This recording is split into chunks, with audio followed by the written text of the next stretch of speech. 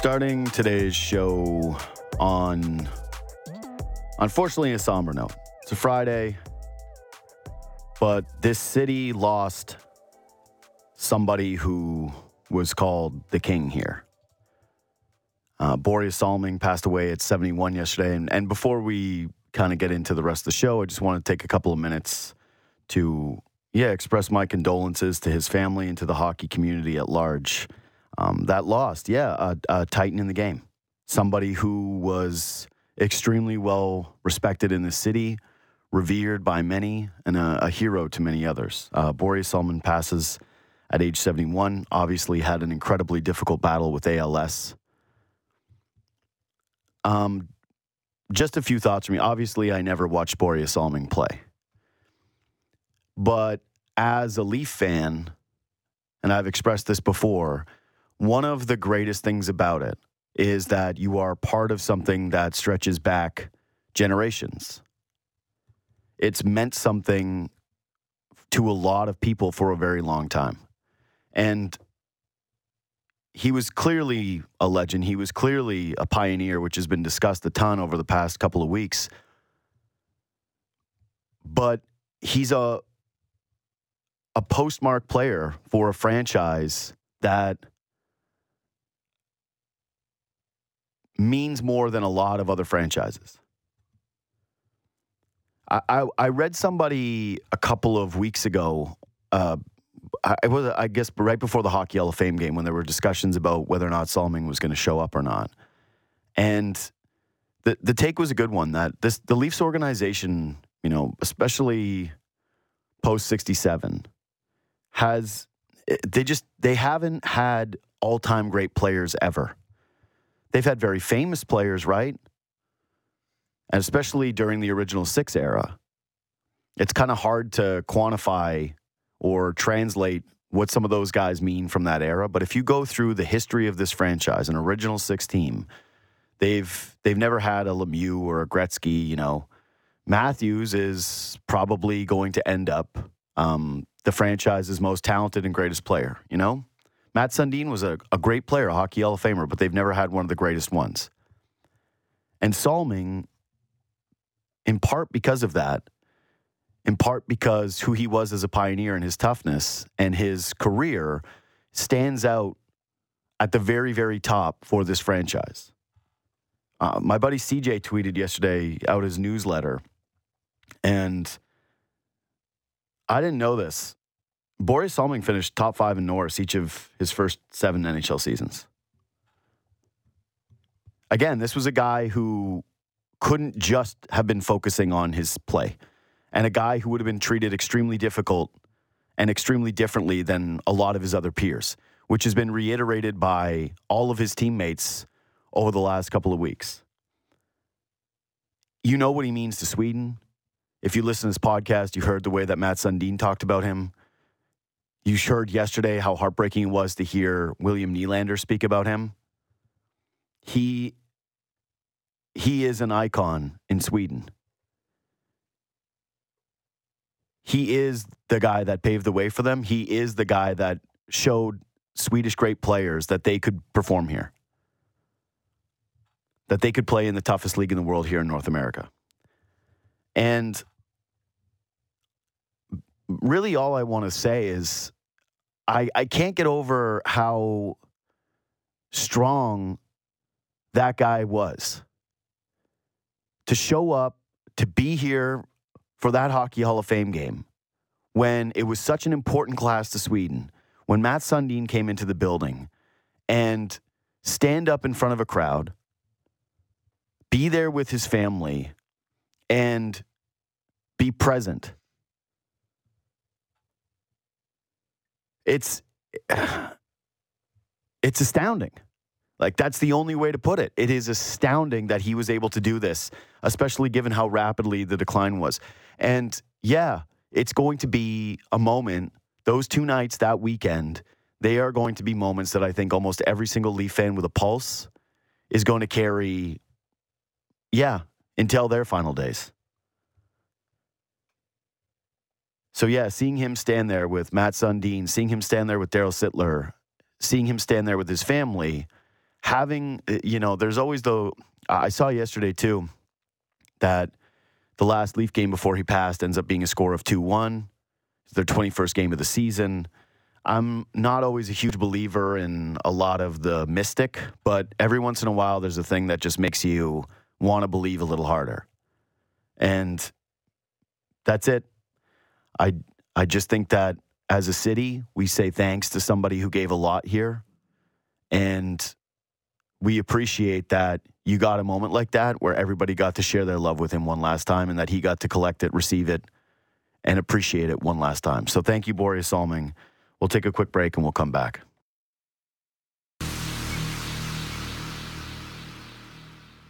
All right. So, big day in the NFL yesterday. Got a lot of takeaways. But before we do that, Jobo,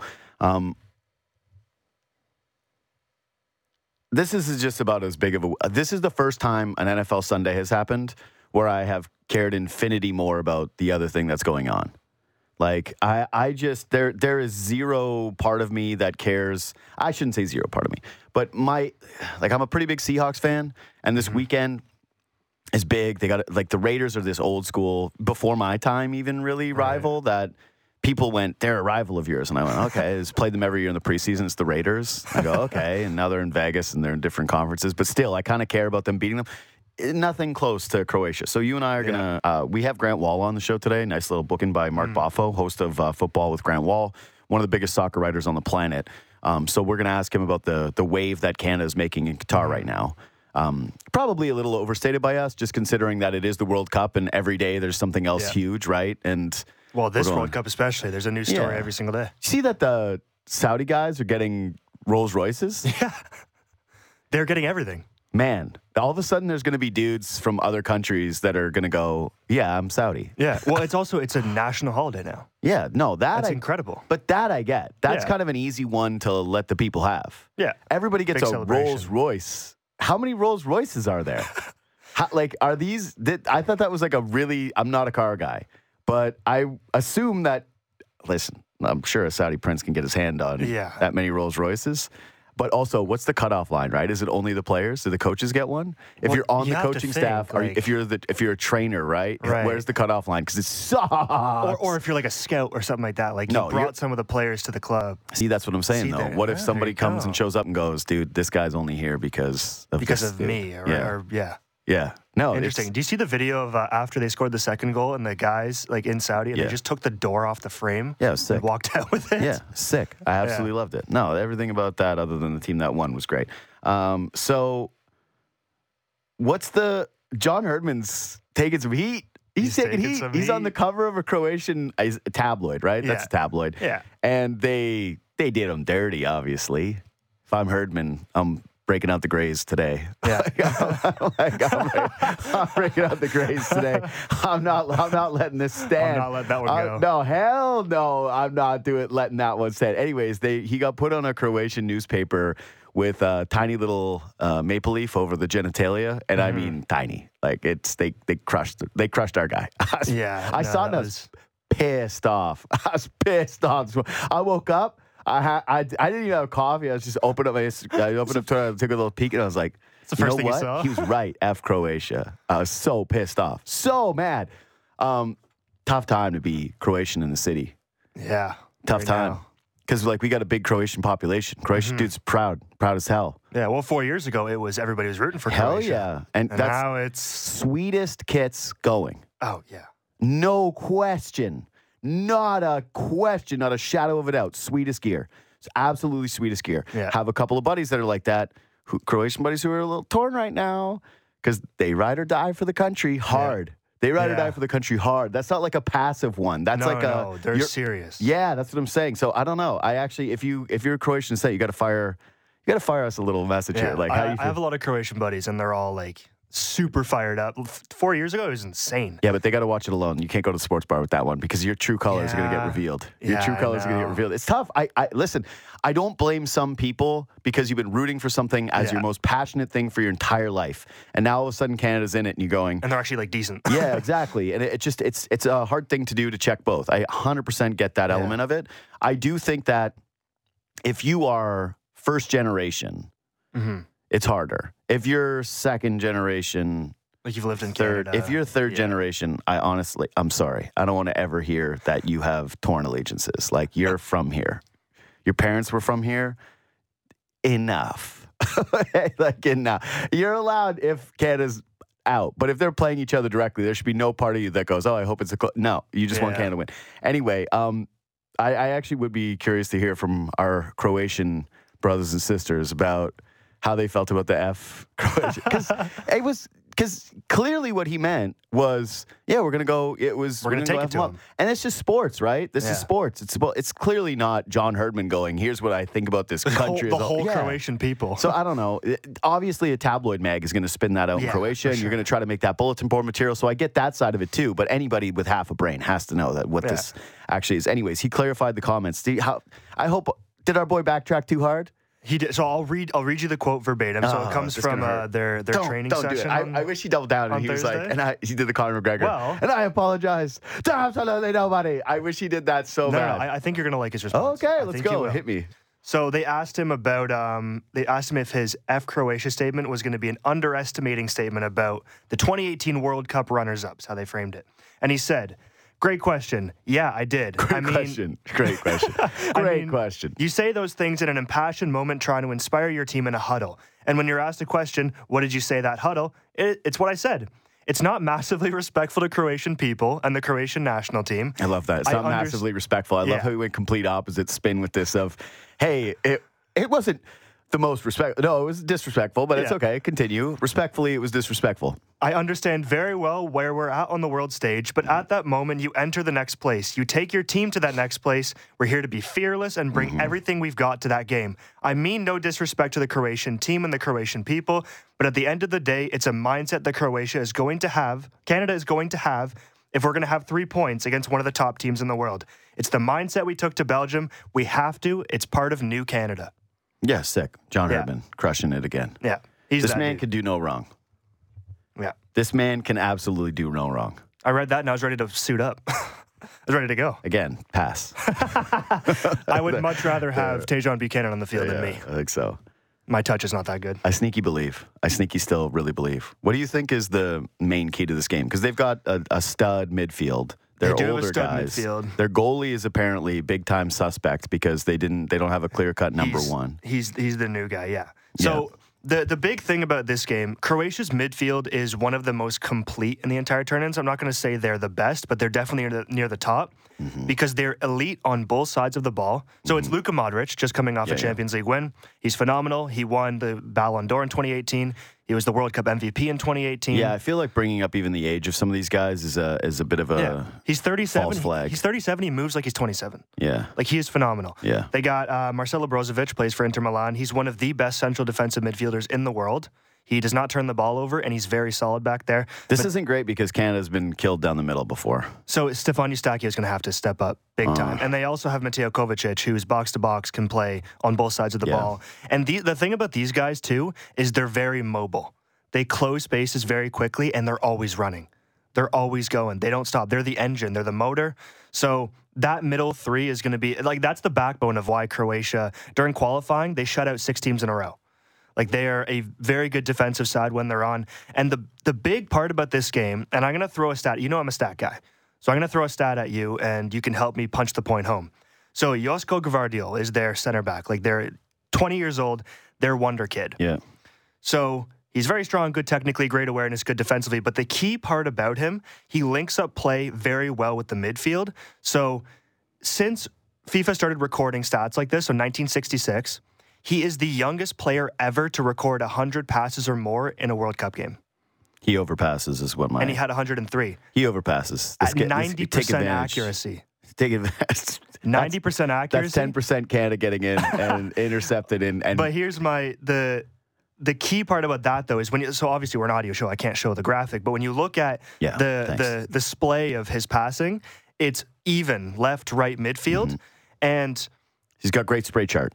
Yes, he does. And he links up well with those 3 guys. And from the game against Morocco, So he blocked a shot, which you'd be like, oh, he blocked one shot, sick. Canada only had 3 on target against Belgium. So if you have a guy taking away 33% so you're of your saying shots on this target, guy is actually the underrated story in terms of what's going to kill Canada. All right, this is enough of anti-Canada propaganda. I want to say one last thing.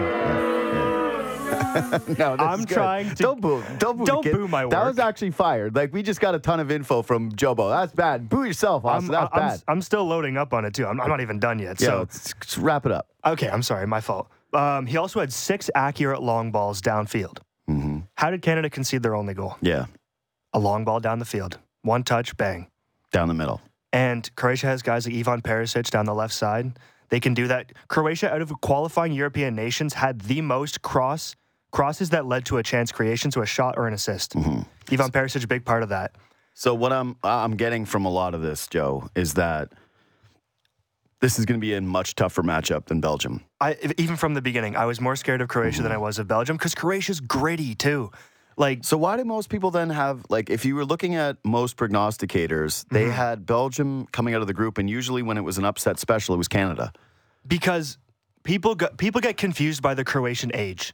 They see, 4 years ago they were in the World Cup final, but now they're all 4 years older. Mario Mandzukic, their striker in that tournament's gone. This is a trick. This is a red herring. Their age is the red herring. Yes, it is. Luka Modric is moving like he's 25. Yeah. Like, the age has not slowed him down at all. It's a lot different with guys like Jan Vertonghen and Toby Alderweireld with Belgium, is because they are clearly much older. Eden Hazard, clearly much older. Croatia does not move like that. They, and especially in big tournaments too, they've only been FIFA eligible and Euro eligible for 7 editions of those tournaments. And they've only haven't qualified twice. Yeah. They show up in big moments. They went to the World Cup finals in 2018. God. They always meet or exceed expectations. Joe, this pisses me off because, yes, all that being said, we were doing the take. You were doing the take of losers like the Leafs with Belgium and how they're chokers. And this was my nightmare. I've told you, this was my nightmare. It's like, I believe in Canada, but this is starting to swell up and feel like a situation where everyone is going to be regretting the Belgium missed opportunity even more, because Croatia is going to come out and be a little bit more humbling. Dude, that's why that penalty kick miss, I felt that in my gut, because I was like, everybody did. If we lose this game against Belgium and we got to go up against a Croatian team who does not fold in big moments. In the 2018 World Cup run... And again, who's coming off of a draw and is playing for the win. They're playing for the win. They know how important it's going to be, because Belgium's very likely to beat Morocco, and then Belgium's going to end up, with 4 points in the group. I would be surprised if Morocco tied Belgium, but you're right. They're the favorite in that game. Well, no, but even still, if you just think about it from Croatia's standpoint, I was mentioning this to McKee on Leafs Talk the other night, how the one break Canada could have gotten would have been playing Croatia last and having the Morocco game first, and having a game where Croatia would have played Belgium and beaten them. Yeah. So that they would have known already kind of, this is where we are in the standings. We've already got Belgium beat, play Canada last. Maybe the one place where the age factor shows up a bit is those guys knowing that they're already qualified and not pressing every single button and treating it like it's a Game 7 against Canada. This is now going to be a Game 7 for both sides.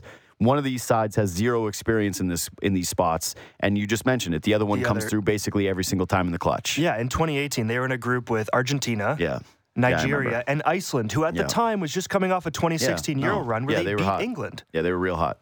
Croatia mopped that entire group. They scored 7 goals, only conceded once, all 9 points. And then the crazy part is, and this leads me to a point, is in the knockout stages, they went down in every single game, twice in the first 5 minutes. What does that tell you about their mentality? They don't give up. They don't fold after the first couple minutes of, we're down. All right, this is enough now. You're right. You know what? You pushed it too far. Now I'm feeling now I'm down in the dumps. I was already kind of sad today. I came in sad. It's not a good day. But there's a silver lining for Canada, and this is the way that they can exploit Croatia. Yeah, let's get to that now. Very athletic. They have speed, and they abused Belgium with it. And Croatia, their weakness is up front. They have Andre Kramaric, who he's decent and he can finish. But Canada can't get a draw here. This is what's annoying. I know. They can't get a draw. I'm saying that shut the door. Oh, hit my own computer. Shut the door, because Kramaric is not a world-class striker. Shut the door up front. This is what we heard about Belgium, too. I know, but I'm like, it's a tough game. It's hard to spin it in a way where it's like, Canada's definitely going to win. No, there's no definitely going to win. I think that if we were... that Canada's hope throughout this entire tournament was that they were a really, really speedy team. This is why the Davies thing was so huge. Yeah. And man, upon seeing that first game, as good as this program is right now and as big of a step that they've taken, and that they didn't have Davies for so much of qualifiers, including the USA game that they won here in Hamilton, he is just so incredibly important for them. So good. Yeah, he was... Yeah, Buchanan was great in that game too. He was, I thought, their second best player. But the amount that Davies created, if Davies buries that kick, if he buries that penalty, it's a completely different narrative for him coming out of that game. And that is one where we're having the discussion about world stage, blah blah blah blah blah. Canada wins 1-0. He buries the penalty kick. We're talking about how he's got stones and he's the guy that's the man of the match. He clearly gets it over De Bruyne. Anyway, well, De Bruyne himself even said, "I don't even know how I got it." Yeah. I just that was a lot in terms of reasons to not believe in this. Like now you've basically got me on Canada. This is the real counterpunch game that we were expecting in the first one. This is the test that Canada, this is the test I was waiting for the whole time. The Belgium game, it sucked. Canada played better than they did. They deserved the points. But that's the thing. Like in an international competition like you're still this, in it. You draw on a loss, you're still in it. Now you can't have the 2 losses. You can't have the This is pain. You have to hope that Morocco can get a result against Belgium. Yeah, that's going to be a key point here. But on their day, Canada is capable of beating Croatia because Croatia did not create a lot of offense against Morocco, and they were good defensively. That's because Morocco doesn't have goal differential, much offense right? either. Yeah. And Canada only lost 1-0. That's what I'm saying. So technically, you could hope for some. They're still in this. Like you could hope for some beautiful Morocco, Belgium. Yeah, like look draw. at the upsets we've seen so far. Japan over Germany, Saudi Arabia over Argentina. Like this stuff happens in international competitions. But you're more hoping for a low-scoring draw. No. You're hoping for the Morocco win. I'm hoping for a Morocco win. Yeah, you are. 100%. Absolutely. 100%. No, I was just I love trying to figure out all these games. Like although a 0-0 draw would not be bad. No, 0-0 draw would be. That's what I'm saying. Are we hoping for a 0-0 draw? Or are we hoping for a 1-0 Morocco win? I wouldn't be mad at either because Canada's chance of beating Morocco is much higher. Yeah. Like Canada can fully beat Morocco. Dude, I'll tell you this right now. The nightmare scenario is Canada beats Croatia somehow and then chokes and loses to Morocco. I can't have that. Is Canada the new Leafs now? At that point? No, they'll never be the Leafs. No, this is the most lovable team on the planet right now. The Blue Jays were the most lovable. They had their rise, and everyone went, oh, and now Canada Soccer completely snatched the belt from them as the team of the country that has the highest approval rating as a team. Okay, quickly before we take a break and talk to Jackie Redmond about just U.S. Thanksgiving, NHL standing stuff. Normal years, I get it. This is a much bigger story who's in, who's out when it comes to playoffs. I don't know why I've been saying I can't. Every time I say playoffs right now, I hear Jim Mora. And I'm not trying to do it, but I think I kind of say it like him, and it bothers me. Playoffs? I don't think playoffs. I know. I hate it. I really hate it. I got to change my voice when I say the postseason is what I'm kidding me. When it comes to the Stanley Cup postseason, that's how I'm going to change my inflection on that. And anyway, I think if we look back on this, it's going to be very different from where we are today, the day after U.S. Thanksgiving, or that it at least has the real potential to be. How that translates in terms of relevancy for this league right now. I've said this before, and it's kind of a little bit of a redundant one, but I'm really fascinated right now with this whole parity thing across these 3 North American leagues, and just how much that's spiking fan interest versus how much that's kind of spiking casual viewership of, you don't really need to watch this. Who cares? It's coin toss. You're not seeing anything special tonight. You might see a competitive game, or do you want to see something where you see a great team? I don't know. Year of parity. Anyway, a couple things from yesterday, Thanksgiving. I'm going to run through a little rapid fire. Joe, you can jump in if you got something, or anybody, whatever. The Bills lose Von Miller. He gets carted off with a knee injury. That's obviously the biggest story of the day. Because this is why. The Bills got marched on by the Lions. I know that Diggs makes that huge catch, and he's doing the I am him thing again. And Allen had a big moment against that defense. Great. That's awesome. I'm not trying to take anything away from the Bills. Allen looked more like Josh Allen yesterday, which was great. The matchup was well set up for him against that defense. Jobo, your pick hits with his rushing total going over. Yep. I played it. It was a good one. he looked like Josh Allen in that game. Singletary got going. Everybody looked pretty nice throughout that game for the Bills offense. A little bit of normalization. But their defense is starting to look a lot like the defense from last year. And Von Miller, what did we say in the game against the Chiefs? He was the difference from a year ago. They needed quarterback pressures. They needed somebody to get to Mahomes. And in that game against the Chiefs, he made 3 monster plays in the second half. He put that ball game away. Yeah. If Von Miller's done, huge. That's a massive, like he has 11 games. He got 21 combined tackles, 8 sacks. it's one of the biggest injuries in the entire season. Yeah. The Ed Oliver was a monster for them in that game. They were down to 3 defensive ends, and they still found a way to get some pressure on Jared Goff, who you need to get it to. But at that last drive of that game, if you think that the Lions and Jared Goff and Tony Romo losing his mind over it, the Lions are legit, no matter what happens. Curse. They media curse. No matter what happens here, it's Tony, what are you doing? That was devastating. Those Lions fans were finally about to have a great Thanksgiving where they ripped off, what would have been, 4 in a row for the Lions? I think it's 4 in a row for the Yeah, Lions. it would have been 4 in a row for the Lions. They would have been right back in the playoff picture. They would have beat the Buffalo Bills. Just a huge kind of regional-ish rivalry. There's a lot of... I thought about all the Toronto fans of Detroit that live here because there's a lot of Detroit fans. There's a lot of Bills fans. I think the Detroit fans have sort of they've shrunk in numbers over the years just from being a completely inept franchise. It's mostly Bills now. Yeah, exactly. Like, what do you point to? Stafford and Megatron. But every once in a while, the Lions fans come out here in the city. Either way, I just that injury was massive.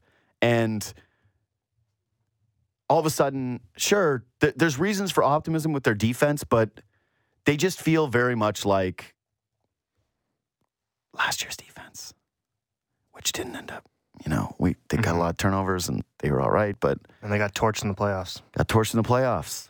Patrick And Mahomes. as much as I believe in Josh Allen, I'm a huge Josh Allen fan. It still feels like he has to do a little too much, and I still am going to trust Patrick Mahomes in a huge game over he and Diggs.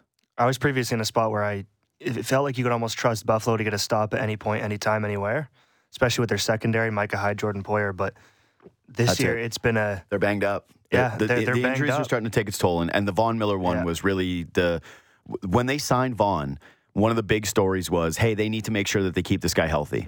They need to make sure that he's fresh for the postseason so he can do for the Bills what he did for the Rams a year ago. And now he gets carted off. I was sick. I felt sick for Bills fans. I hated that one. Cowboys are hitting a new tier. That was a letdown spot, and they crushed.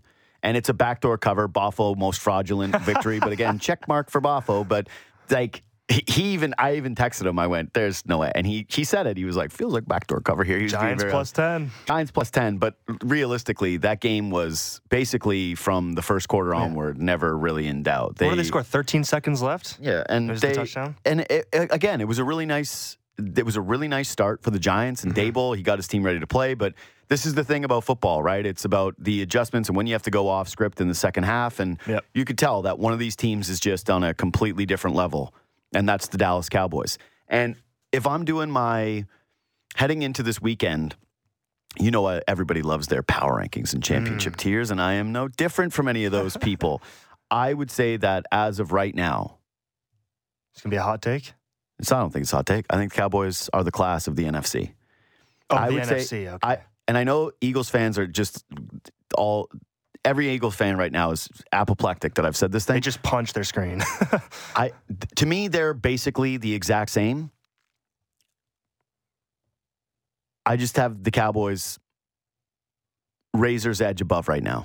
That razor's edge above. The Eagles have looked a little shakier the last couple of weeks, whereas the Cowboys look like they're rounding into form.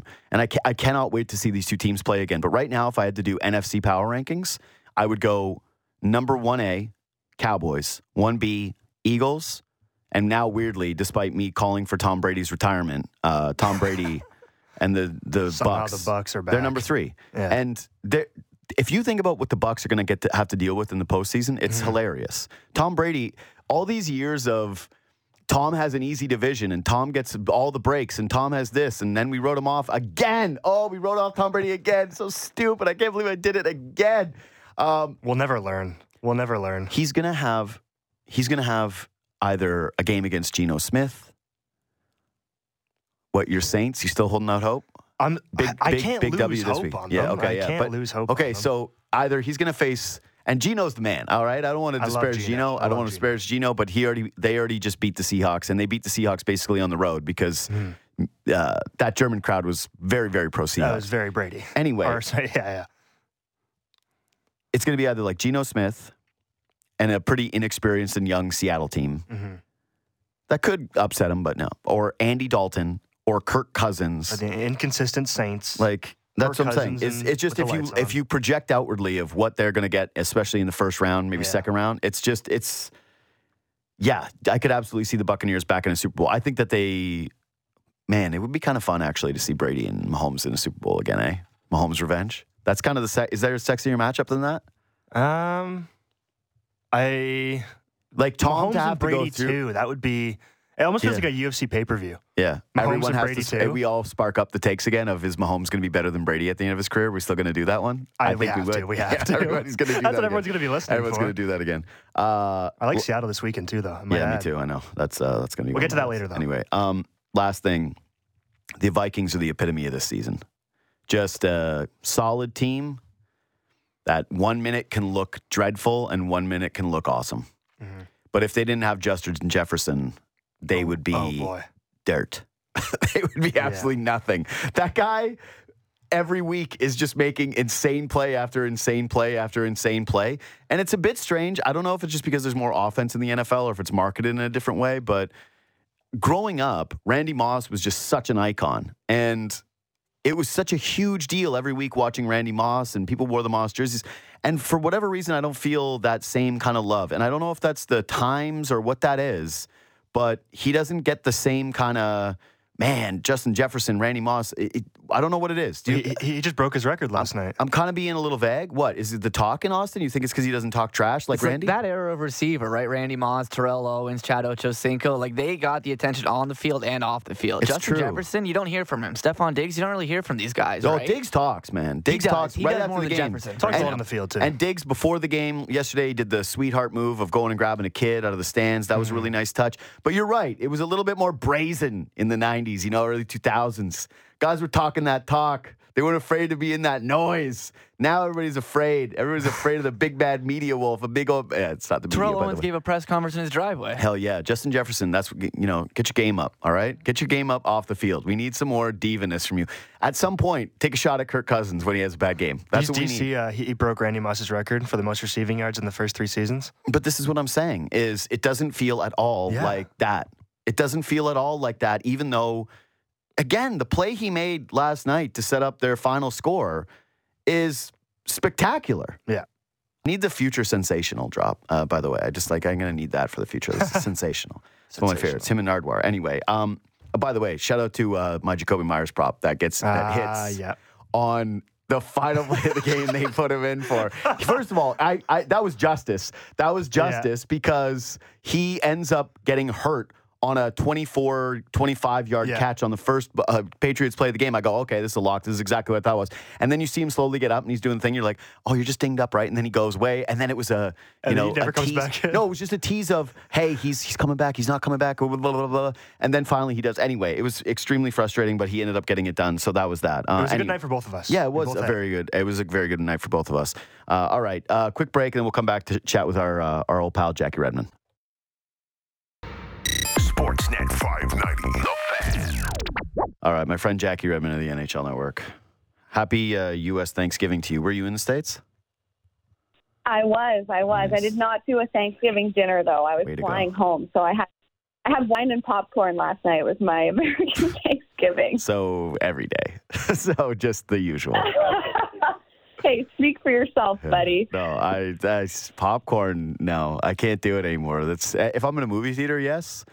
There's no way that I would ever do any other kind of popcorn now. Actually, maybe Smart Food. Really? No. Out of a bag in a microwave? No. I'm not a child. I'm not a peasant. I would never do that. I don't know. Smart Pop's pretty good. Yeah. No, see, that is lunacy. That the people who think they're healthy, and I'm calorie conscious, and they eat the terrible popcorn from the bag, that's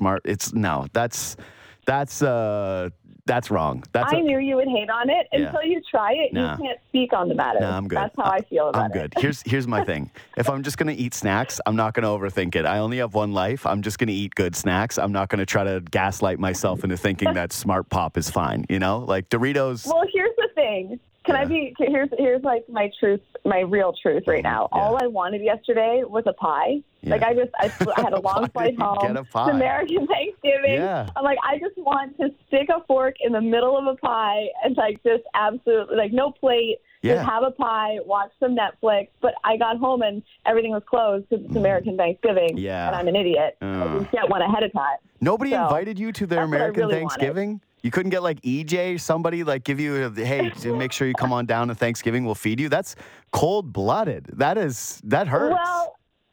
Well, the thing is I was flying, right? Sure. So everyone assumed I was out of town. Or at least that's what I'm telling myself. Yeah, I was going to blow. Sorry. I didn't mean to have you on to go, hey, you have crappy snacks and nobody likes you. That wasn't exactly how I was just expecting to start the show. If I wanted that to be, I could get it in my Instagram comments, okay? Yeah. Hey, so you blew it, though, because that day, Thanksgiving, a moment like that is where you can go buy a pie by yourself and you don't have to overthink it, Because everybody, I think, has a little bit of grocery store shame when they go in to just get way too much food for yourself or just bad food for yourself, right? It's why we still, you'll fire a couple of healthy items on a conveyor belt, even if you go in, or at least I will sometimes if I go in there to get snacks. I'm like, and I'm here for this kale that will rot in my fridge. Also this, and a tomato, and then 3 bags of Smart Food on the conveyor belt, right? That's the move. You think you're tricking people. I love that you're saying that right now because I don't think enough people admit that they do feel shame at the grocery store. I can't grab, I can't grab the snacks. chocolate bar now. I've got too much stuff already that's not good. No, I have shame, okay? If I could never go into a store and just buy sweets or snacks.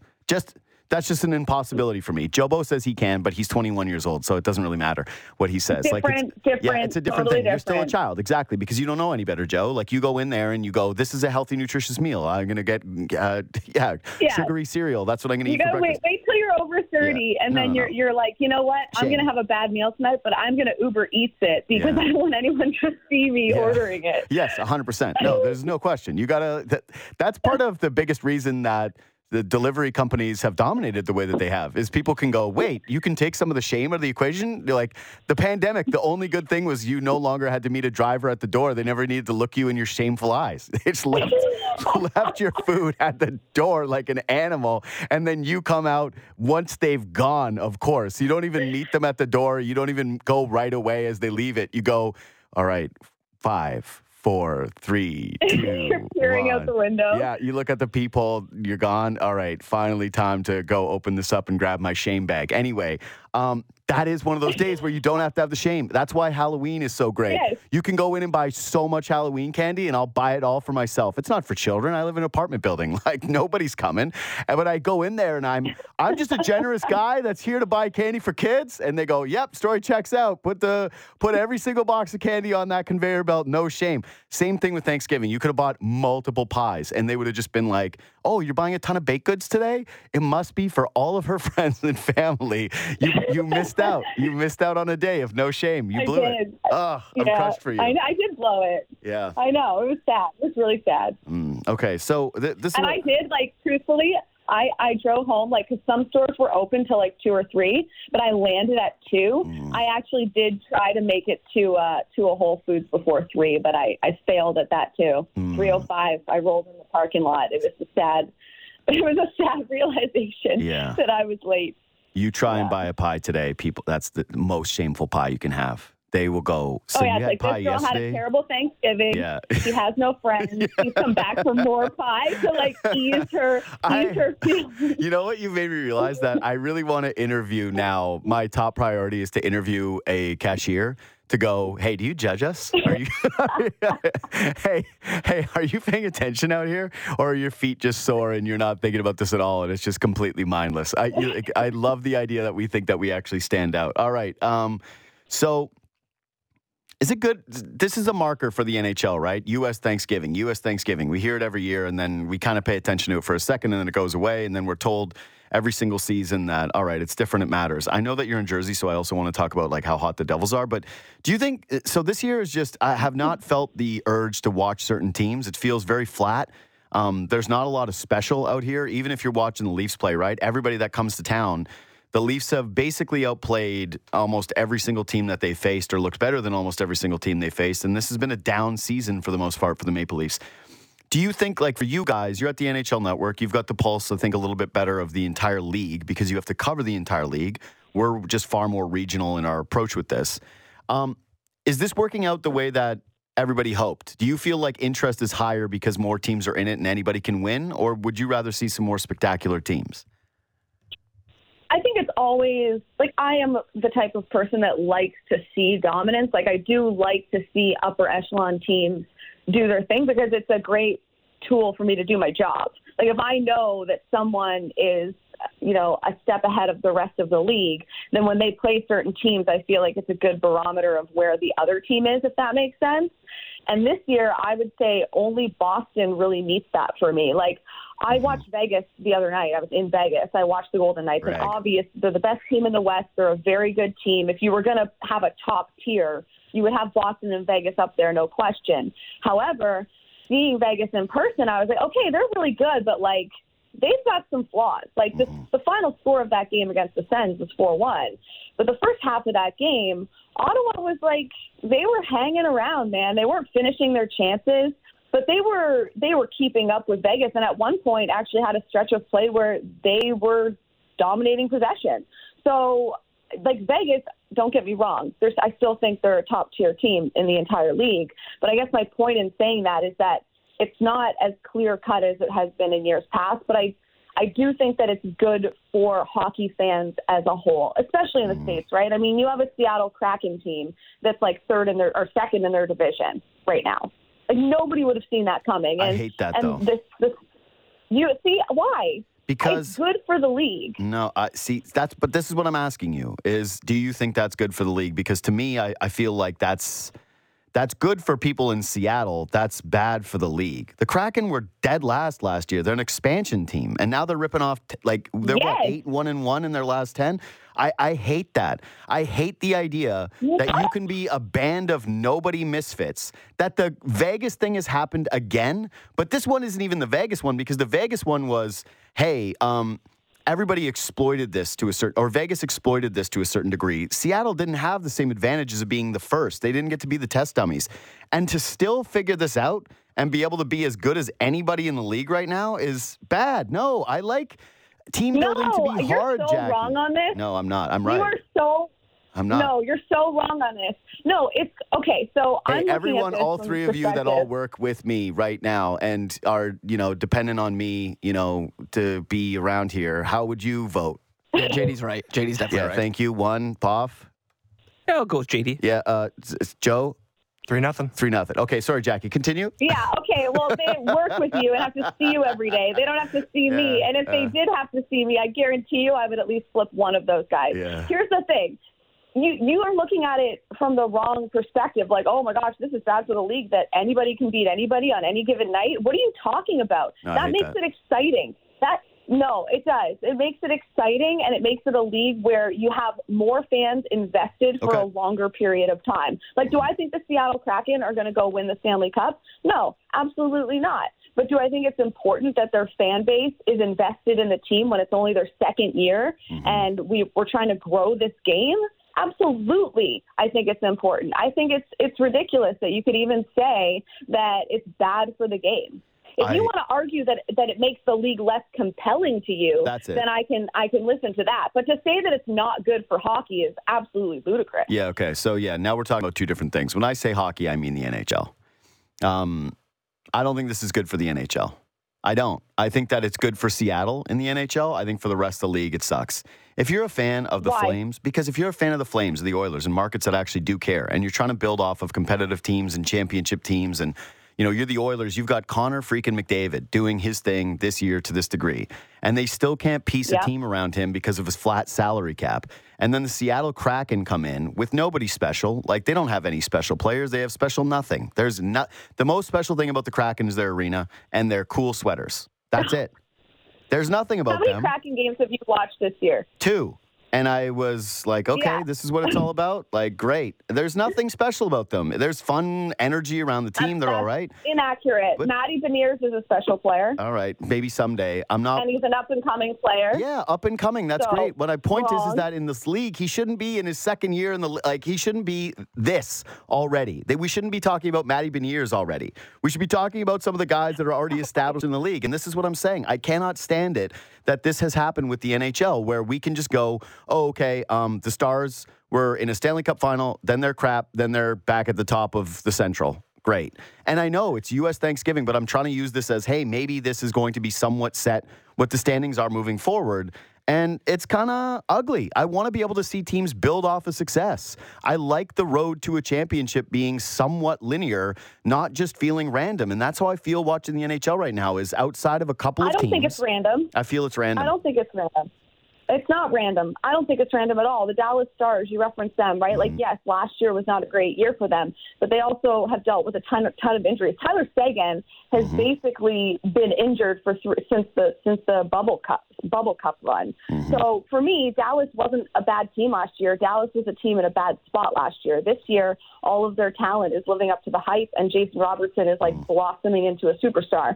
So and Ottinger's an incredible goaltender, and he was last year as well. So for me, Dallas is not a bad team that's all of a sudden benefiting from the parity of the league and the cap situation that you're talking about. That's just a team that had a bad year for a multitude of reasons and is now playing more to who they are and who they want to be under their new coach. So I don't agree with that example. But I would say this, like, you bring up Connor McDavid and the Edmonton Oilers. Connor McDavid's been in the league for what, 7 years now? Mm-hmm. I'm not writing an apology check to the Oilers because they can't figure out how to win with the best player or the most dominant player on the face of the earth. That's not the Cap. That's the Oilers. That's the organization. They don't get a pass from me because of the Cap situation and parity in the league. I think that's bogus. If you want to win, like, no excuses. Play like a champion. The Boston Bruins have figured it out, and they didn't pull some weird Tampa Bay Lightning, workaround with the Cap to do it.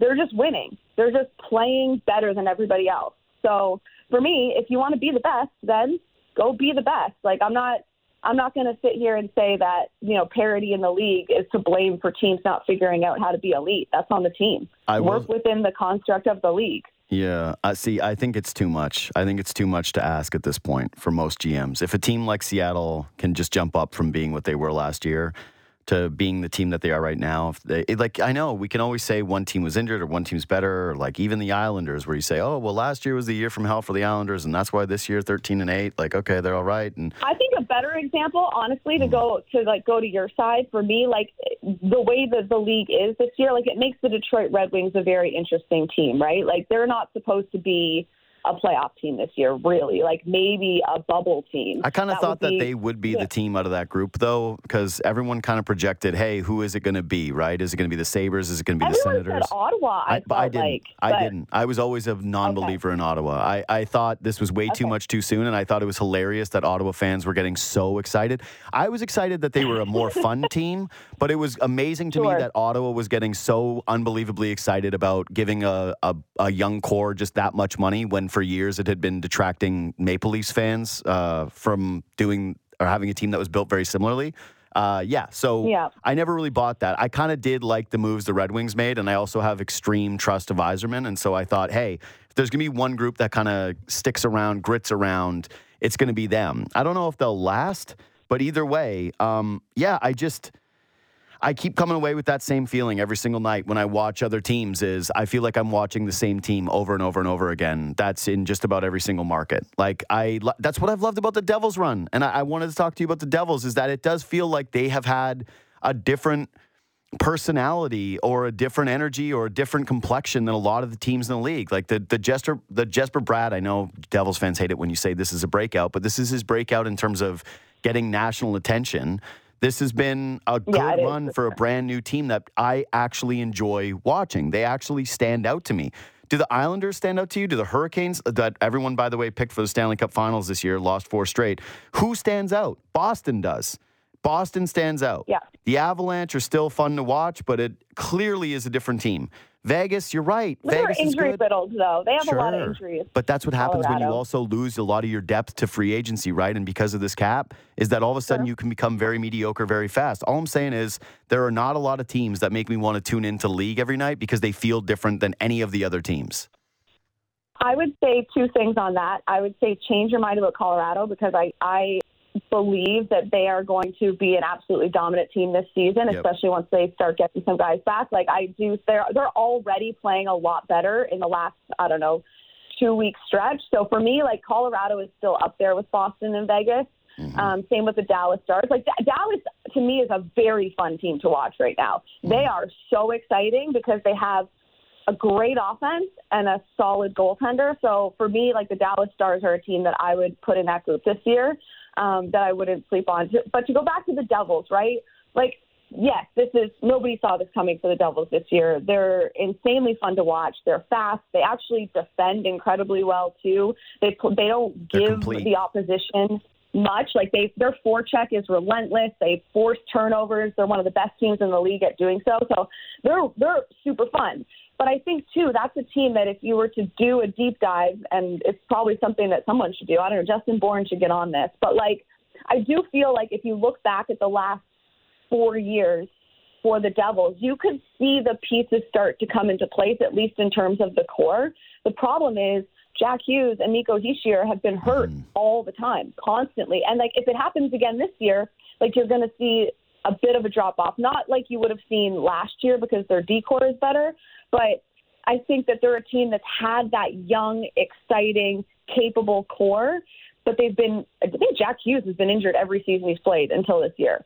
Nico Hischier has dealt with injuries. But now those 2 guys are really coming into their own along with the likes of Bratt. And so because of that, they have become this team really quickly that you're like, whoa, this team is really good, but maybe that development was already happening. We just weren't as aware because all of a sudden Jack Hughes is injured, Nico Hischier is injured, the team is losing. They got literally 0 goaltending last year. So they were irrelevant pretty fast. But I think they've been a team that, like the Leafs, a handful of years ago, and like we're seeing with Detroit now, that has had that core coming together. We just haven't been paying attention. It's almost like we haven't been paying attention because they haven't been winning and they've had a ton of injuries, if I'm making sense there. Yeah, you are. And guess what? I don't want to have to pay attention to every team, okay? I want to pay attention to the good teams. Hard. It's really hard, JD. You think you know who it's hard for? The guy who has to do every single sport. That all of a sudden I'm going, why did the Coyotes beat the Canes 4-0 last night? I don't want to look at that box score. I just want to roll through my day and not worry about Hurricanes, Coyotes. And right now, like if we're doing the list of teams that are out of it at U.S. Thanksgiving, it is a small list. Like it is a short list. And so, yeah, good for hockey, I guess, that teams are in it, I guess. I think bad for the NHL that they can't get teams that stand out. We'll agree to disagree today. I got to let you go. Go, have your depression pie. I know. I hate it because I wanted to talk to you about a few more things, but I ran out of time because I went too long talking earlier about Joe. It's all Jobo's fault. He was like, Joe spent 35 minutes telling me why Canada's going to lose today, and that ate up all the time. So greedy Joe. My goodness. Yeah, I know. Thanks a lot, Joe. Jackie Redmond, NHL Network. We'll do this again soon because there's a bunch of other things that we still have to do. All right? I know. I wanted to talk to you about the Leafs 5-on-5, but that's okay. We'll get to it another time. And just watch my 5 Things Instagram videos every morning, and then you'll know what's happening outside of Toronto. That actually is true. Go follow Jackie on Instagram, and those are really good. It's 5 things that you need to know from the league last night. No, they're very, very good. And I used them. Like I watched those, and I'm like, okay, this is good. I feel more informed. They're great. Jackie, we got to go. Thanks for coming on today. Go eat depression pie. I see you guys. I'm mad at your entire crew, by the way. Not one person could give me a pity vote. That's BS. I know. But here's the thing. They're just an honest group of gentlemen who have integrity. No, and so they would never They are never not. lie. I know how you operate. They would never. You're a dictator. No, You're a dictator. you can't over rule there. by fear. You can't rule by fear. You have to rule with love. That's my policy. That's the way that this is. I'm loved. All right, Jackie. See ya. Jackie Redmond, NHL Network. Quick break. Come back. Talk to Grant Wahl. One of the best soccer journalists on the planet is coming up. I wasted that compliment. Hurtful. Gotta have to say that twice. Gotta do a repeater on that one now. Oh, I did forget that Bob Ho has to do the whole punch in the number in Qatar. Dial 394-562-11894 to get out. That's how it is with those international numbers. There's always a panic mode when you're a producer. Although, how many attempts do we have right now? Oh, this is number 1? Late, fellas. Boys are just screwing around back there. Boys are just asleep at the wheel. What are we doing here? Wake up. Anyway, quickly then, before Grant Wahl comes on, it's time for action brought to you by DraftKings, an official sports betting partner of the NFL. Download the DraftKings app to get in on the action. Must be 19 plus, must be in Ontario. Please play responsibly. Joe, you said it. I know where I'm going with my pick this weekend. I'm betting on the team. I'm betting on the home team. Called it. The Raiders stink. It is a bad football team. They cannot stop anybody. They just can't. The Raiders' defense is horrific this year. Soft, purposeless, as Sheldon Keefe would say. No, the Jones signing, horrific for them. Beat up, injured, nothing. Their receiving core, not anything what we thought it was going to be this year. Do I think Adams is going to get his stats? Do I think he's going to feast? You bet your ass he's going to feast. Do I think Mac Hollins will have some moments? Do I think that Jacobs will be able to run? Yes. They will score points against Seattle. I think this is going to be a really high-scoring affair. If that's my number one take is that I love the over 47.5, and the only reason that I'm not making that even – actually, that is my best bet, is the over in that game. But I actually like parlaying, if you can do a bet builder, the over 47.5 and the Seahawks. I like the Seahawks on the money line. I like the Seahawks -4. They're coming off a bye. It's a tough team. I believe in this team. I do not. This is as much of me believing in the Seahawks, and I know Homer pick, but this is almost as much of me just like fading the Raiders here, fading the Raiders in the road, fading the Raiders in a tough spot to play. Anyways, that was time for action. Brought to you by DraftKings Sportsbook, an official sports betting partner of the NFL. Download the DraftKings app to get in on the action. Must be 19 plus. Ontario only. Please play responsibly. Again, one of the best soccer journalists on the planet. You can follow his Substack, read all of his work, grantwahl.com. It's Grant Wahl, host of Football with Grant Wahl. Great podcast as well. Super informative. You're down there in Qatar. Grant, thanks for joining us, man. Yeah, my pleasure. How are you? Oh, I mean, I'm good and bad, Grant, because Canada looked amazing, but they lost. And this is not a country that understands the heartbreak of a World Cup. You are very familiar as an American, you know, like you're all about it. Like that's your whole thing. You're like, hey, I get up. We lost again. All right. Yeah, you're probably going to, actually, I don't know about your game now against the UK. We'll see. We'll talk about it a little bit. But yeah, what's the impression Canada left in Qatar amongst those of you that are really covering the game after their performance against Belgium? Well, it wasn't a surprise to me, having seen Canada win the CONCACAF World Cup qualifying tournament. Maybe it was a surprise to people who, from the rest of the world, hadn't watched that. But, you know, there was a real positive response to the way Canada played. They outplayed Belgium, and it was unfortunate that Canada didn't get a goal, that they didn't at least get the penalty converted, and Belgium ends up scoring on a very Route 1 long ball. They're known for, better play than that. And so, I guess moral victories in the end don't count for anything in the standings, but Canada looked good, and I think people expect them to get points in this group. Yeah, that's the tough one, right? Is I think that the way they played surprised people. Everyone in this country had real belief, and we had basically spent a week of pregame discussing ways that Belgium was vulnerable, ways that Canada could take advantage of them. But for the most part, people believed that it was going to be a Canada counterpunch game and that it was going to be a lot of Belgian possession and that they weren't going to touch the ball very much. And so the way they competed in that game, especially during, the first 3 quarters of the match, I thought it grabbed some people by surprise. Did anything from that, the way they played, like you said, you've watched them, you saw them get the result against the States, you saw them get the result against Mexico here in Canada, but did anything about the way that they play surprise you? I was actually surprised Jonathan David wasn't better in this game because they got a lot of scoring opportunities. Not just David, but he's a tremendous goal scorer. And I thought for all of the shots that Canada got, not many shots on goal and not very well taken when they had the opportunities. So if they're going to get wins in this tournament, you got to finish. And, I think where they are situated, I think they can beat Croatia. I think they can beat Morocco. So I'm pretty bullish on Canada and just feel like I know what they're about at this point. And in the first game, while disappointing, isn't something where the sky is falling by any means. Yeah. We went over it during our first block of the show, though, which is how tough this Croatia team is, how dominant they are in the midfield, but also just how they seemingly come up year over year over year when it comes to big games, and that this one is huge for Canada, right? Like, they're going to need a win in this one. Do you believe that if they play the way that they did against Belgium, that they will be able to hang in this game and maybe even win? Yeah, simple as that. Yes.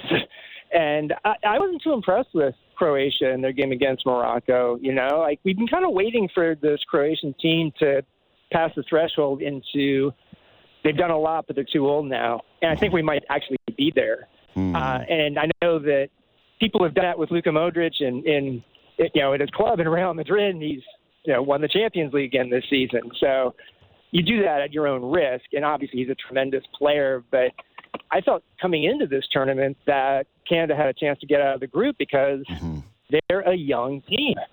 And frankly, Belgium and Croatia are old, even though they got to the semifinals, both of them 4 years ago. So I've always thought the World Cup is a young man's tournament, and this group in particular was going to give us an indication of that. And if that is true, Canada has a shot.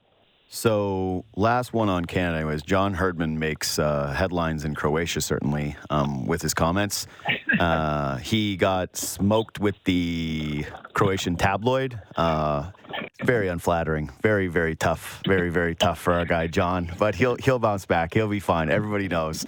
How big a story has he been down there, just in terms of the comments excluded? Because this has been one of the underlying things from our standpoint as a country is just how important he has been to the program. But whenever you get somebody like this, where they get so big and so popular and so revered that the secondary storyline becomes, oh my God, everyone else is going to notice, and it's going to become the Alistair Johnson thing where someone else is offering you a contract after, one game.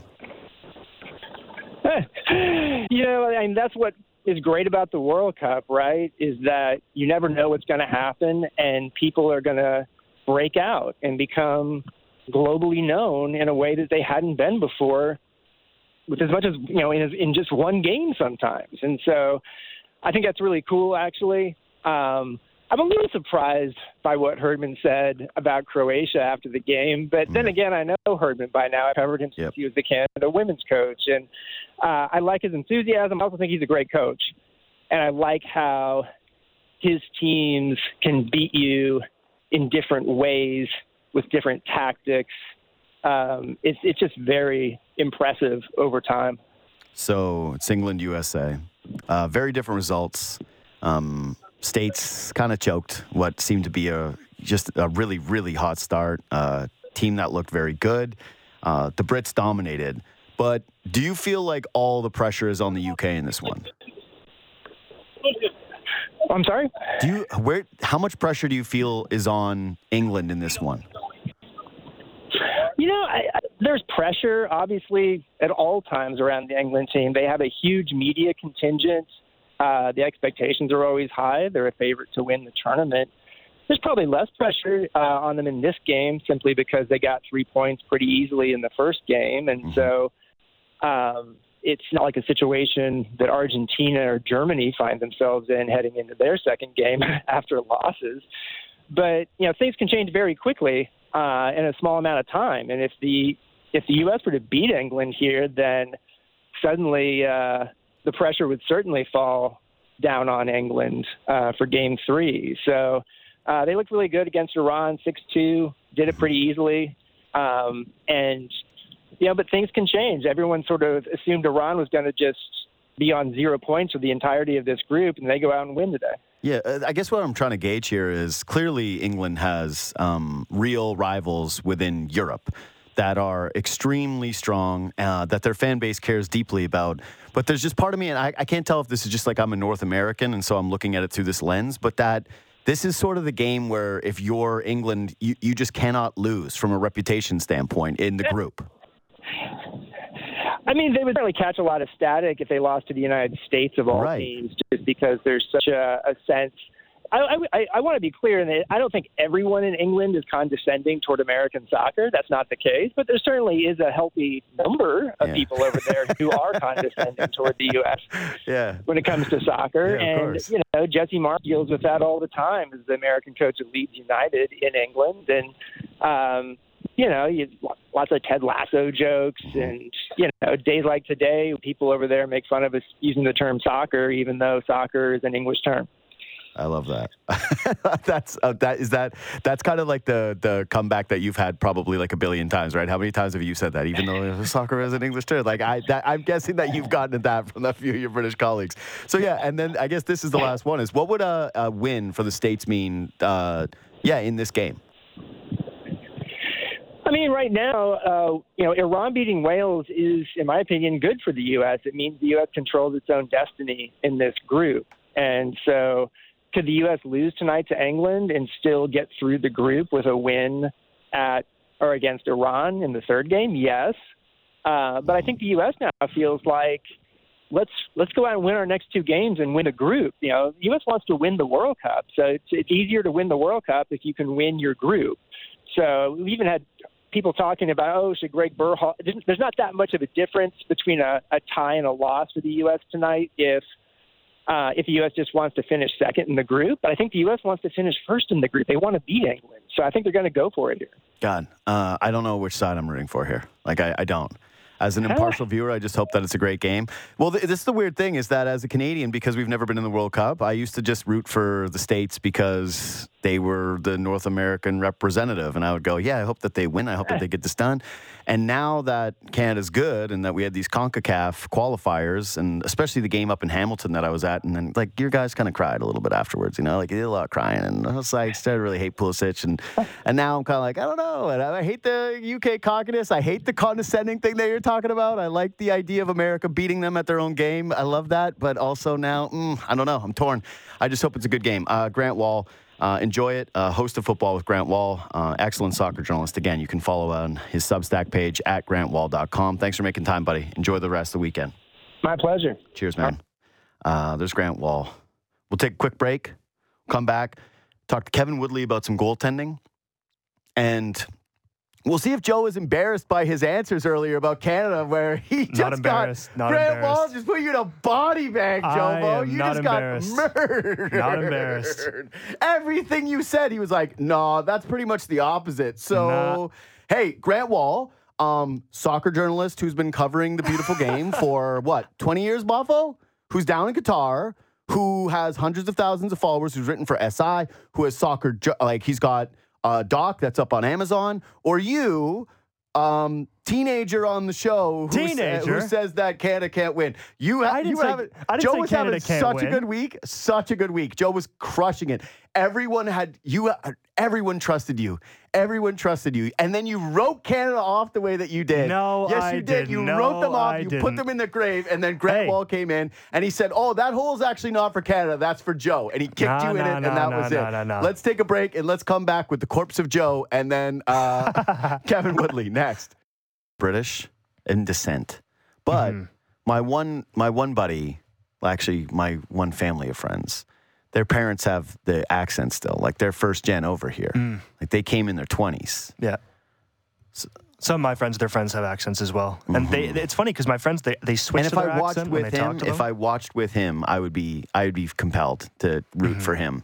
But if I'm watching alone, which it looks like I will be, I'll be going with the USA.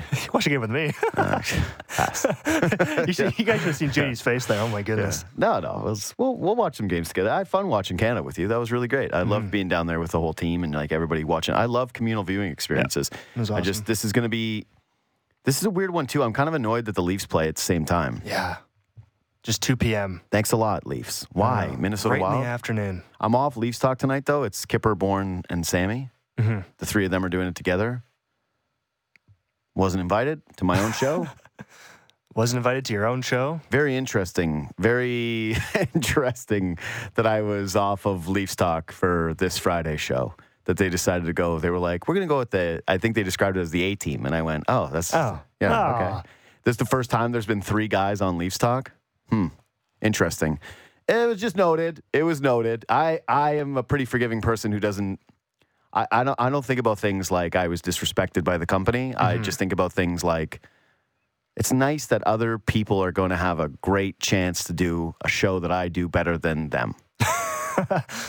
Yeah, that's pretty much until the day you let me host this show. Yeah. Which will never happen. This is buddy. You're getting a ton of time right now. No, I know. You're I getting your mic. Like, I love this well, is I'm it. getting buried half the time today. Yeah, I know. It's fun. It's fun for me to do that, especially since Friday. We've got lots of sports today. I know you love it. I'm excited. I'm excited for USA England more than I am the Leafs game today. Can't believe it. Well, USA England has for this tournament potential to be like an all-timer, an all-time game. There's talent on both sides. Narrative's going crazy. Yeah. So I don't know who's in net tonight for the Leafs because it's a back-to-back. Samsonov. God, see, that's what happens when you get hurt, Samsonov. People forget your name. People forget. We regressed. We went back in time. And we went back in time, and now we forgot that you're Samsonov. I didn't see who's projected to be back in net, but Samsonov was supposed to be back on the ice. I would have thought that maybe, just maybe, he would have been ready to rock and roll for Saturday night. But I don't think that's the case. I think that we're getting another weekend with Shalgren. Either way, I'm a believer in play the worst goalie in the first game and play the better goalie in the second game. I also think this is such a dumb guy take. I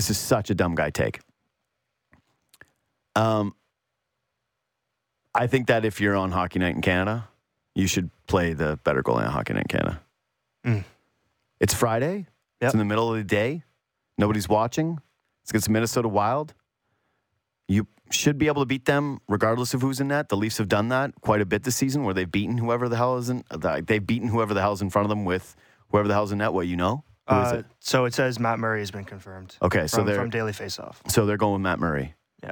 And we'll see when Samsonov gets back. The injury's taken a little bit longer than I thought. His injury and TJ Brody's injury have been how long is this going to be taking? So, yeah, hopefully Samsonov comes back. And then, Matt Murray today, weird time, across from USA England. I'll be watching both, but I think for once, it's a big step for me, caring more about You're going to be watching a soccer game more closely than a Leafs game. Probably not. I'm probably a lot of talk, and I'll just end up watching this game. I'm just bitter. They took me off my own show for Kipper, Bourne, and Sammy. I was like, all right, so fine. Boycott it. Don't watch it. That's what I'm saying. I'm just kidding. Yeah, I definitely won't be watching their show. You're going to be like me and have 2 monitors. No chance. Kevin Woodley, NHL.com, In Goal Magazine, the Goalie Whisperer, one of my favorite guys to talk to about the position. No, my favorite guy to talk to about the position, okay? Let's backtrack that. What's up, buddy? How we doing? We're a little groggy this morning. We may have thought that we were talking at we may have thought it was 10:30 Pacific time. So we're waking up there. Whose fault is that? Yours or Mark's? No, it'd be mine misinterpreting the message. Okay. So you're just misreading it the first time. I was worried about I got to skate at 11 with a bunch of. So I was worried about being able to make the skate, and evidently I just needed to worry about waking up. But I'm up now, so. Okay. Yeah. Wait, did you just wake up? Did you just wake up? Like just now? No, I've been up since 5:30 to take my kid to volleyball, but then I sort of maybe dozed off a little bit. You know what, though? There's nothing sweeter than that. There's nothing sweeter than doing a little bit of productivity in the morning and then kind of just cruising like a little 20-minute sleep and then waking back up and feeling like, hey, it's okay because I did something. I've already done something. A nap after you've accomplished something, that counts. Taking the kid to volleyball, that counts. Absolutely 100%. I like it for you. Okay. So good. I like the spirit. This is waking me up. Let's go. See, this is what I'm talking about, buddy. you and I had a really great off-season conversation about the Leafs goaltenders. Them taking a flyer on these two guys, getting Matt Murray on the, I don't want to say discounted price because his contract is still more than what I think he would have gotten if he was a free agent this offseason, and about Samsonov. And so I kind of wanted to check back in while Matt Murray was playing really well, because the things that have stuck with me about Murray in our conversation was you needed to see him continue to make the adjustments that were required of him as a modern-day goaltender. That the guy that he was in Pittsburgh was not the guy that was going to work in the modern-day NHL. You also mentioned, in recalling the conversation, that Toronto didn't, the way that they'd been playing stylistically, defensively over the past couple of seasons, that they didn't need the same type of goaltender that they needed when they were the early iteration of the Leafs, the real game break, game saver, that they needed someone that was going to be able to make shots or make saves from the outside. And right now, I guess the eye test and the traditional numbers are telling us that Matt Murray is playing pretty phenomenally. And I'm curious if what you've seen so far is what you were looking for when we had that discussion during the offseason. Yeah, I mean, it certainly wasn't in the first game, right? Like, because one of the things we talked about with Matt. Oh, we're not counting that anymore.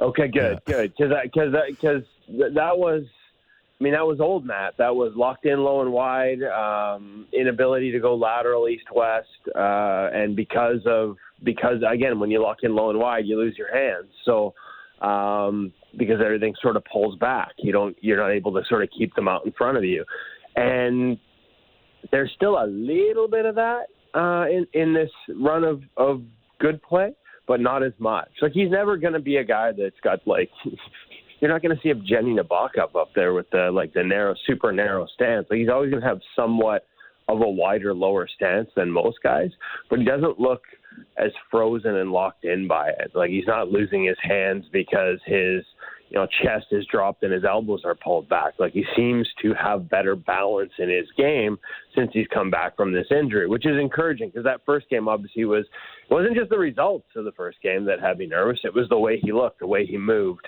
the way he was getting his feet so spread out to the sides, and like I said, locking in low and wide. And so there's a better balance there. His net play looks a little better. Not surprised by that under Curtis Sanford.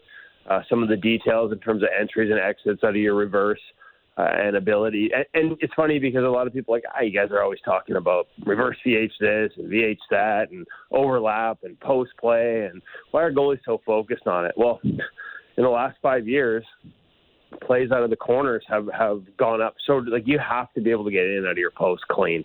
You just have to, because there's so much stuff from below the goal line and out of the corners and things like that.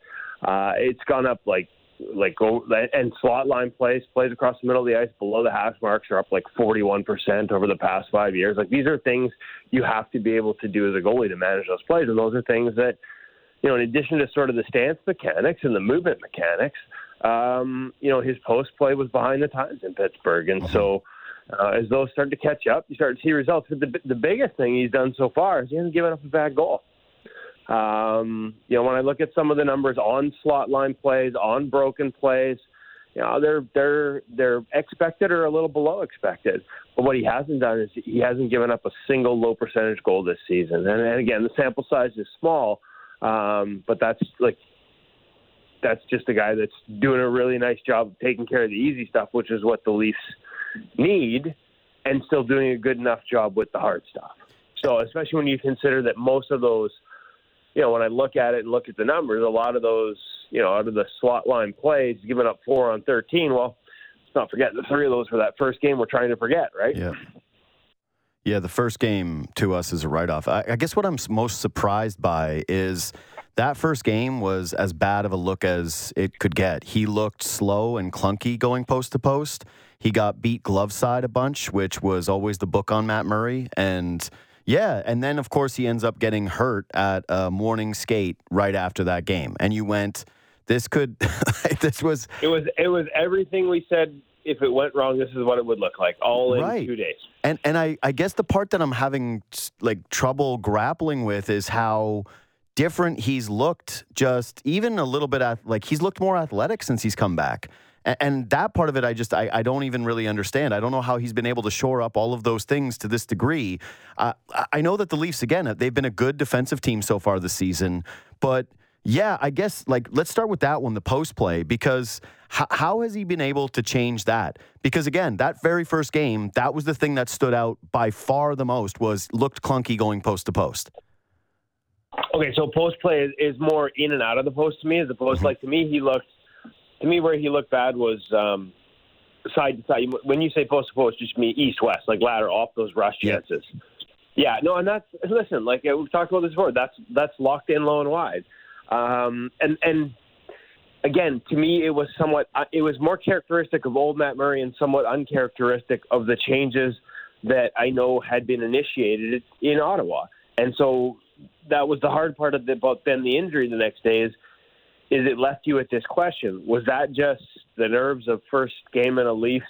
It's I make a lot of analogies between goaltending and golf, because it's sort of a solitary, lonely position in a lot of ways. It's a team sport, but you're playing a different sport back there. And much like golf, you can get into your head. You can't try harder. Those are two similarities between. You can't just try harder. You have to let the play come to you. Rarely works in golf or goaltending to try harder. And the other thing is, we see guys make swing changes in golf. We hear about it a lot. And it'll look great all week in a PGA Tour tournament. And then when the pressure is up on Sunday on the back nine, all of a sudden the old swing comes back. And that's what I wondered if we were seeing with Matt in that first game, is because a lot of the tendencies locked in low and wide, that was the old Matt Murray, not the stuff that I believe he had been changing or know he had been changing in Ottawa and, with Adam Francilia, the off-ice trainer he works at, in terms of the biomechanics of movement and how he moves around the crease. And when you lock in low and wide, two things happen. You can't move east-west. I mean, think about it. It's simple. If you're in your car right now listening to this, I don't suggest you do this, but if not, get into a goalie stance and then put your legs further and further out. What do we do? As soon as my legs are further out, in order to move to my left and make a T-push, or even make a butterfly slide, as soon as I want to push to my left, the further out my legs are beyond my shoulders, the wider and lower I am in my stance, the more I have to, in order to disengage the left skate and push with the right, I actually have to sort of pull myself almost away from the direction I want to move to first sort of get that skate off the ice. And then when I go to make my push, because I'm already so extended in my stance, I got no power left. That's why you see everything's about keeping her legs under us now in goaltending, and that's why you see a lot of guys playing in a really narrow stance. You think of a guy like UC Saros. Until he gets into save execution, he keeps things narrow and upright, and that's why he's so quick. And Matt's never going to be UC Saros, but the degree to which you get wide in that stance limits your mobility, and that's what I saw. Those were the delays I saw in that first game again, and that's.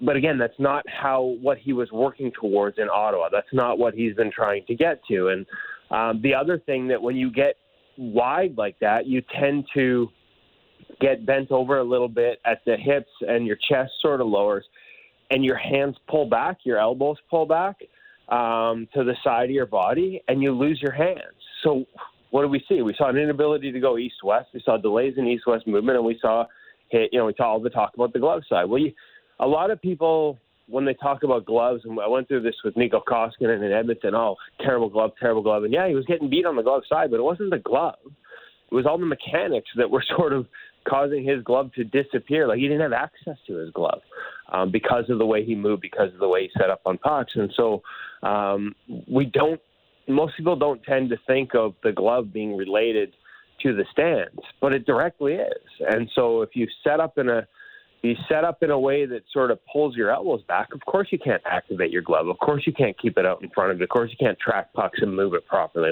Those things all disappear with the stance. And so what we've seen in the last little bit, and again, he's not going to be UC Saros. Those feet aren't going to be right underneath him. He's always going to have a little width to him. And when he starts to get too wide, what you'll see is when he moves east-west, he won't be able to beat it on his skates. He'll end up dropping a knee and sliding across instead. And there's still a little bit of that in his game, and maybe there always will be, but there's an effort at least to sort of limit that width in a way that limits his mobility compared to when things are really starting to go off the rails late in Pittsburgh there. And that, to me, is what signifies sort of a chance to be better than he was then. And I think why we saw a better goalie last season in Ottawa, when he was healthy.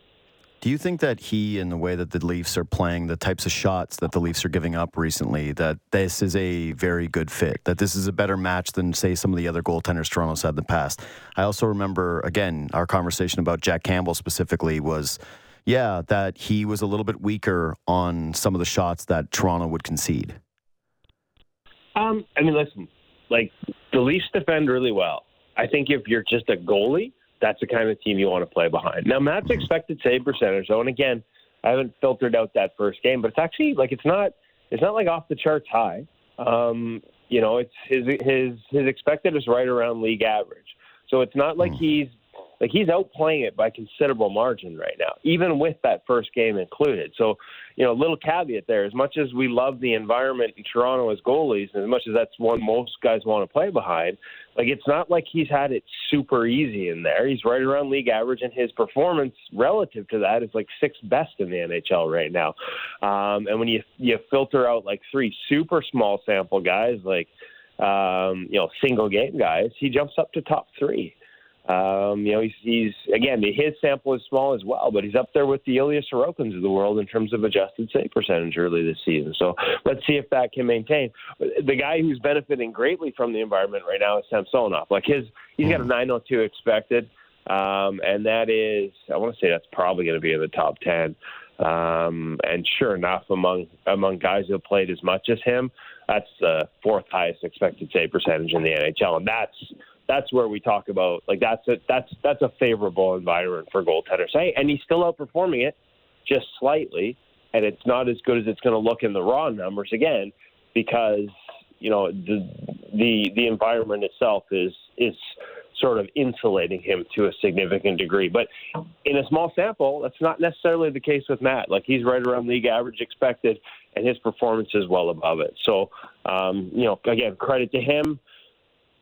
Those numbers change, obviously, significantly, if not for a few decisions in New Jersey the other night. But I think when you look at the way he's playing and the way he's moving, this is closer to what I expected coming out of Ottawa and what I saw out of Ottawa than the stuff that had people so concerned when they signed him. So it doesn't look like Samsonov's going to be back for at least the next 3 games. Maybe he gets eased back in against the Sharks sometime next week. That would be maybe my most optimistic guess. But so what have you made about him overall? Because he was kind of one of the stories of the season for the Leafs when they were really struggling. People were circling him as the MVP. You think that his numbers have been a little bit overstated? I think his raw numbers are. Listen, it's not like he's below expected. He's playing above expected. And listen, when we talk about expected, for those that don't know what we're talking about, we're just basically using ClearSight Analytics to create, a model that, so we're not comparing apples to oranges, one goalie on one team to the next, or even one goalie on the same team to the next. We sort of adjust for the shot quality. And he was in a very favorable defensive environment. He was still outperforming it, just not at a clip that, at a rate that would be 30th in the league. And I think his raw numbers would probably have people considering him a lot higher than 30th in the league. That's where he grades out when you adjust for the quality. But again, for a guy who's trying to make changes in his game, for a guy who's on a new team, adjusting to new teammates and adjusting to, it's not so much the system for goalies when you go to a new team, and that's something that you have to consider for Matt too.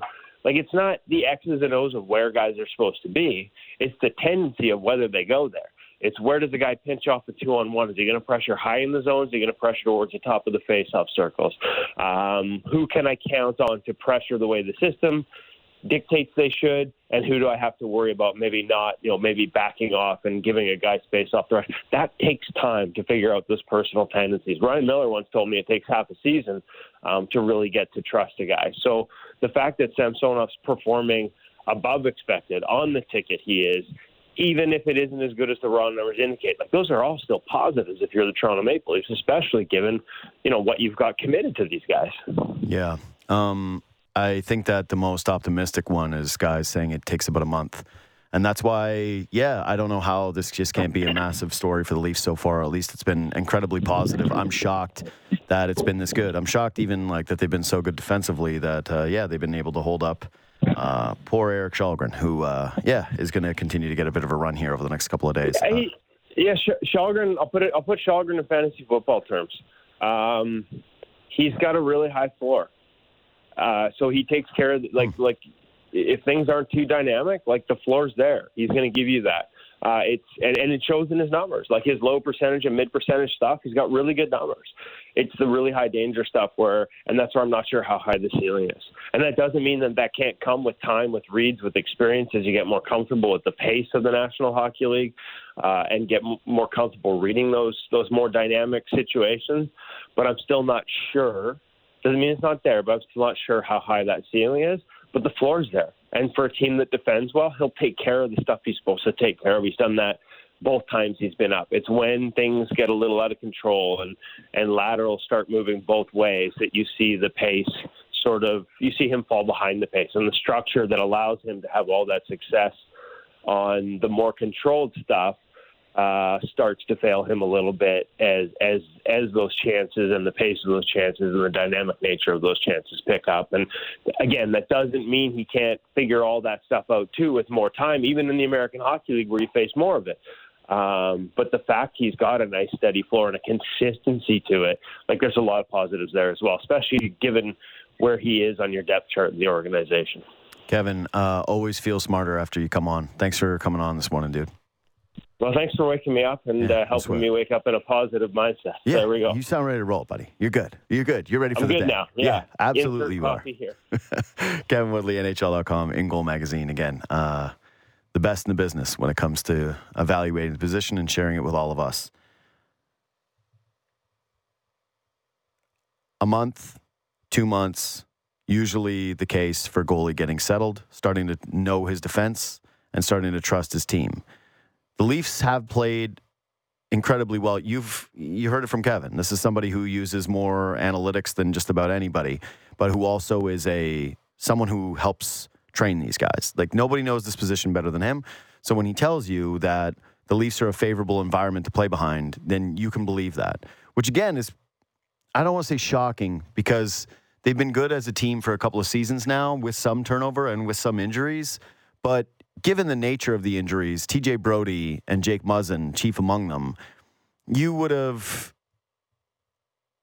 think you would have asked most people at the beginning of the season, hey, you're going to lose those guys for a big, long stretch. You're going to have Erik Källgren in that. What do you think the Leafs' defensive numbers are going to look like? Your guess would have been poor. Still a good environment to be behind. But makes it even more impressive thinking about a goalie trying to get comfortable behind his group. And I mean this from Matt Murray's standpoint, but also the Leafs, that it has been able to be consistent despite consistency in bodies. So kudos to all those guys involved. We got a game today. It's on the station. It's on the station.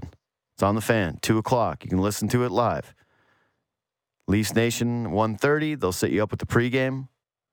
And then Leafs Talk. Make sure that you subscribe. Make sure that you get the podcast. It'll be up on YouTube right after the game. Sam McKee, Nick Kyprios, Justin Bourne, they're doing a special version of their show, Leafs Postgame Reaction. And then, subscribe to this podcast. Share it. Do all those nice things. Go Canada, go. We'll see you Monday.